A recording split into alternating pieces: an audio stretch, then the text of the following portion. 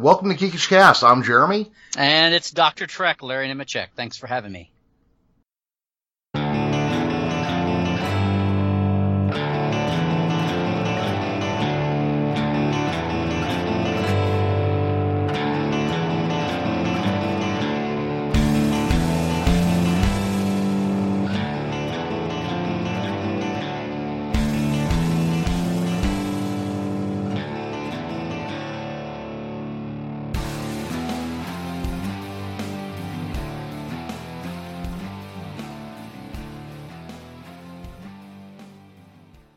The other thing you and I have in common, besides Norman, Oklahoma, is you're a Dr. McCoy fan.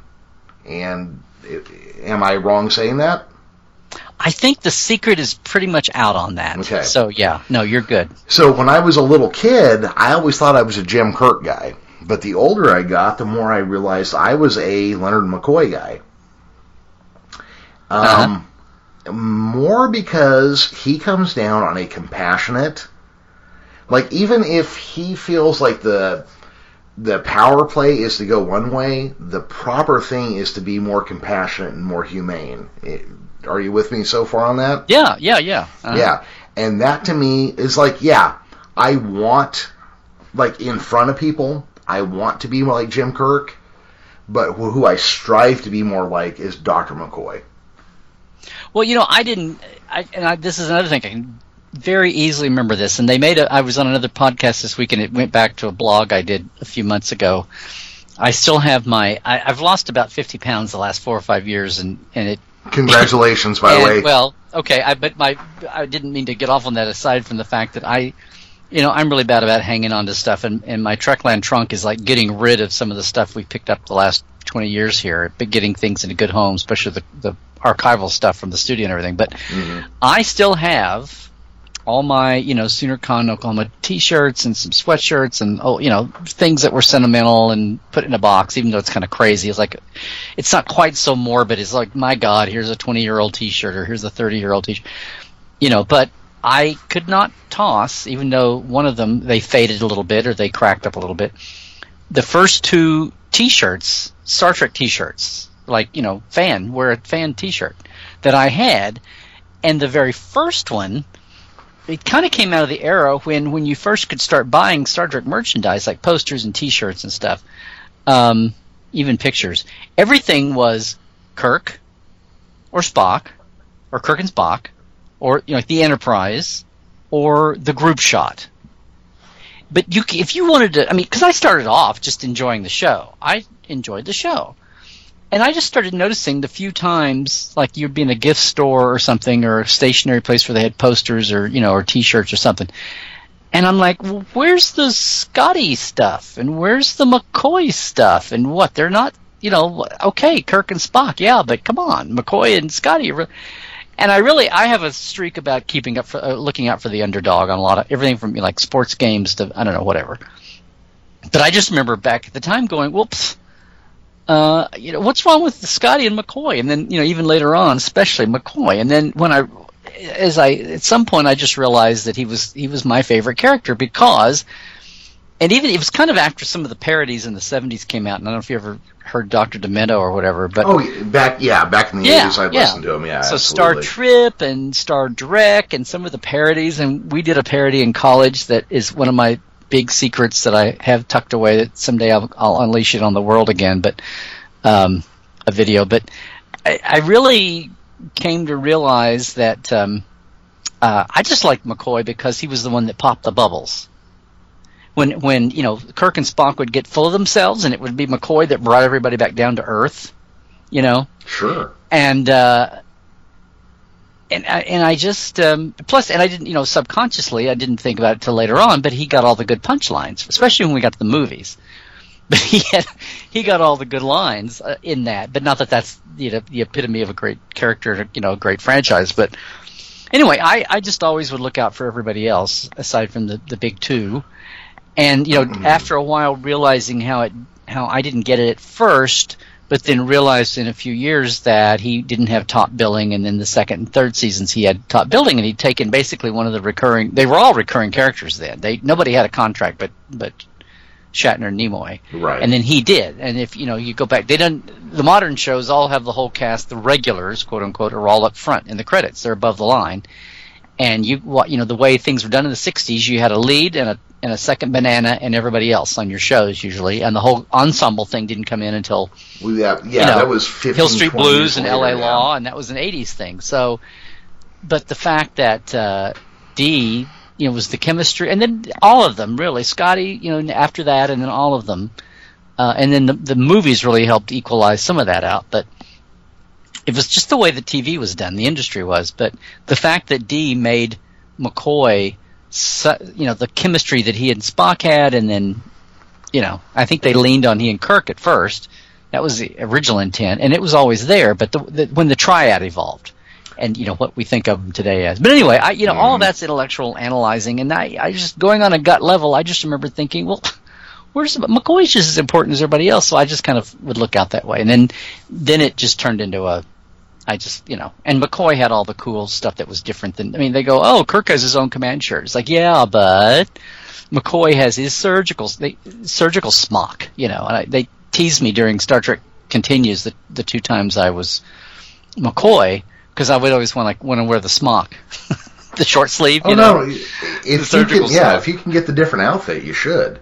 Yeah, and it was like, no, Larry, we're not. Vic would say, no, Larry, we're not doing. The whole show's in the regular uniform. Okay, but the first one wasn't. But the medical props were always so cool, and like when everybody else was building their stuff or their props or their whatever, I was trying to build a hypo and a medical scanner, and before you could buy them as incredible toys that were more detailed than the props they had on the show back in the day, but that's where my McCoyness happens, and I love all the. In fact, I wrote a piece, and I've always felt I also intrinsically just thought as a person of the cast as just people, as actors, that Dee would be the one that I would want to sit down and have dinner with if I could just pick one, or that might be the most fun to have dinner with. And they're all great people. They're all got different widely different personalities, and half the original cast has passed on now anyway. But I just always in my gut. Thought that because he just came across as a nice guy, and then to find out as I got older and would read and then meet them in person and see them working as behind the scenes things, that Dee was a very private. He and Carolyn were very private people, but when he was out with fans, out in his arena or performing, working, that he was just everybody loved him, and that's why he kind of occupied that place so well. So anyway, you're a big McCoy fan too. That's absolutely. Yeah. That's. Now, did you ever actually get to meet DeForest Kelley?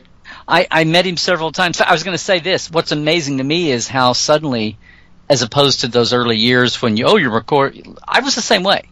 People are like, oh, are you a Spock fan or a Kirk fan? And if you said neither, I'm a McCoy fan. You used to bamboozle people. They're like, what? It's like, what?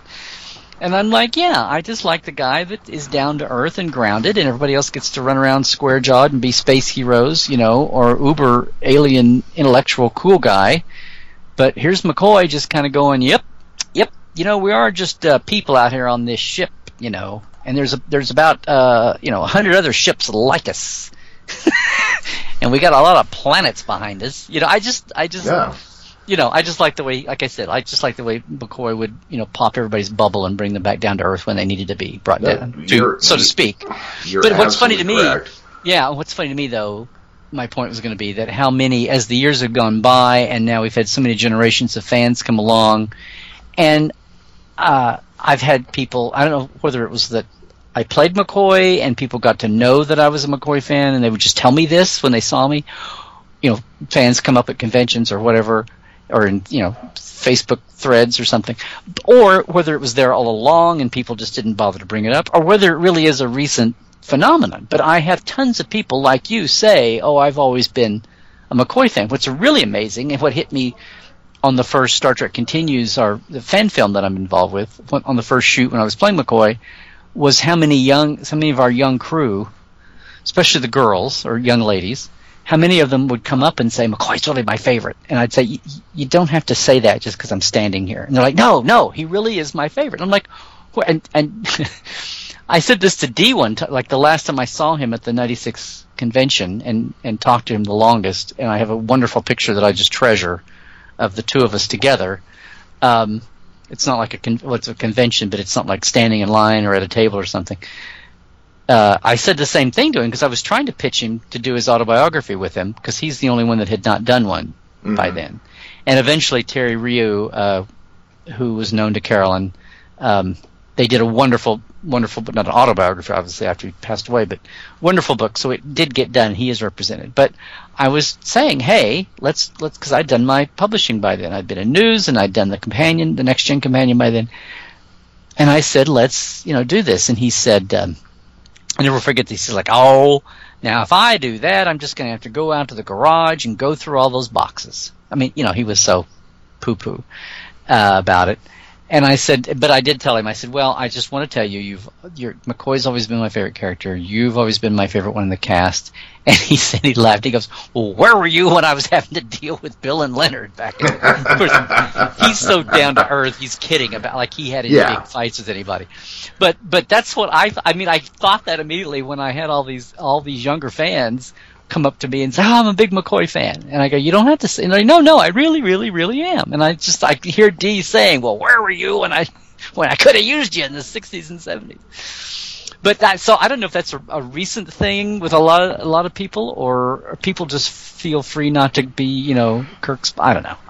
This is Yak City here, but it's interesting stuff. It's people, and the same thing for everybody. Scotty and Sulu and Chekhov and Uhura. People are like, we have, especially with Uhura, because she's the African American presence and she's the biggest feminine presence that survived in the cast.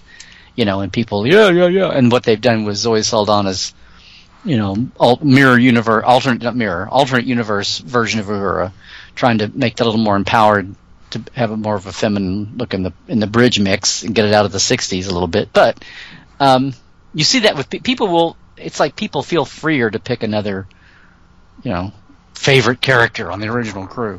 Well, no, well, there's so many to choose from. I mean, you got a Russian, a Pan-Asian with Sulu. Sulu could be Japanese or Filipino or Chinese. Really, you don't know where he's from. You have Uhura, who's Pan-African somewhere, could be American, European, but her character is very much by her last name placed in Africa. There are a lot of great characters, placed in there, obviously because it's from the 60s. There's a lot of Americanism on it. But I remember back in the 90s, I actually had a sci-fi and video game store. And somebody brought me a medical scanner. Remember it was like all round and it would spun in a circle that McCoy would use? I think I'm familiar with it, yes. Yes. So I actually had one or two of those. Uh-huh. Like nice ones, like prop builders had made? Or? I don't know, because like the guy who brought them to me to like put them in my store said they were original. But there were two, so there's never two original anythings, really, right?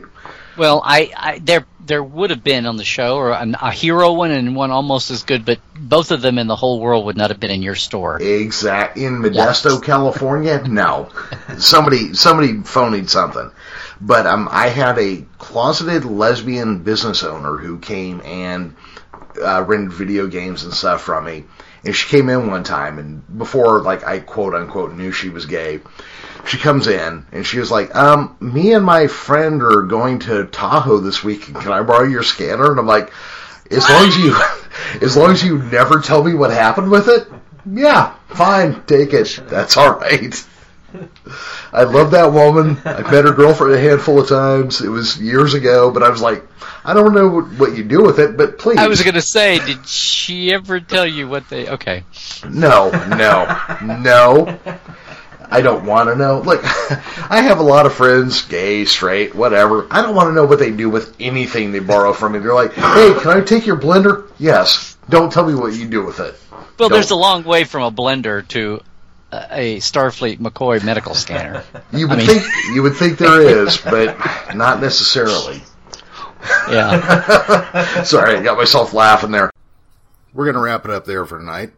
Want to remind everybody, if you want to reach out and say something to us, you can find us on Facebook at facebook.com/geekishcast. on our website at geekishcast.com, or on Twitter, you'll find us at TheGeekishCast. Also, we are now on the Tangent Bound Network, which can be found at tangentboundnetwork.com. Please rate us and review us anywhere you find us. Please check out the other shows on the Tangent Bound Network. We'll see you next time. Have a good night.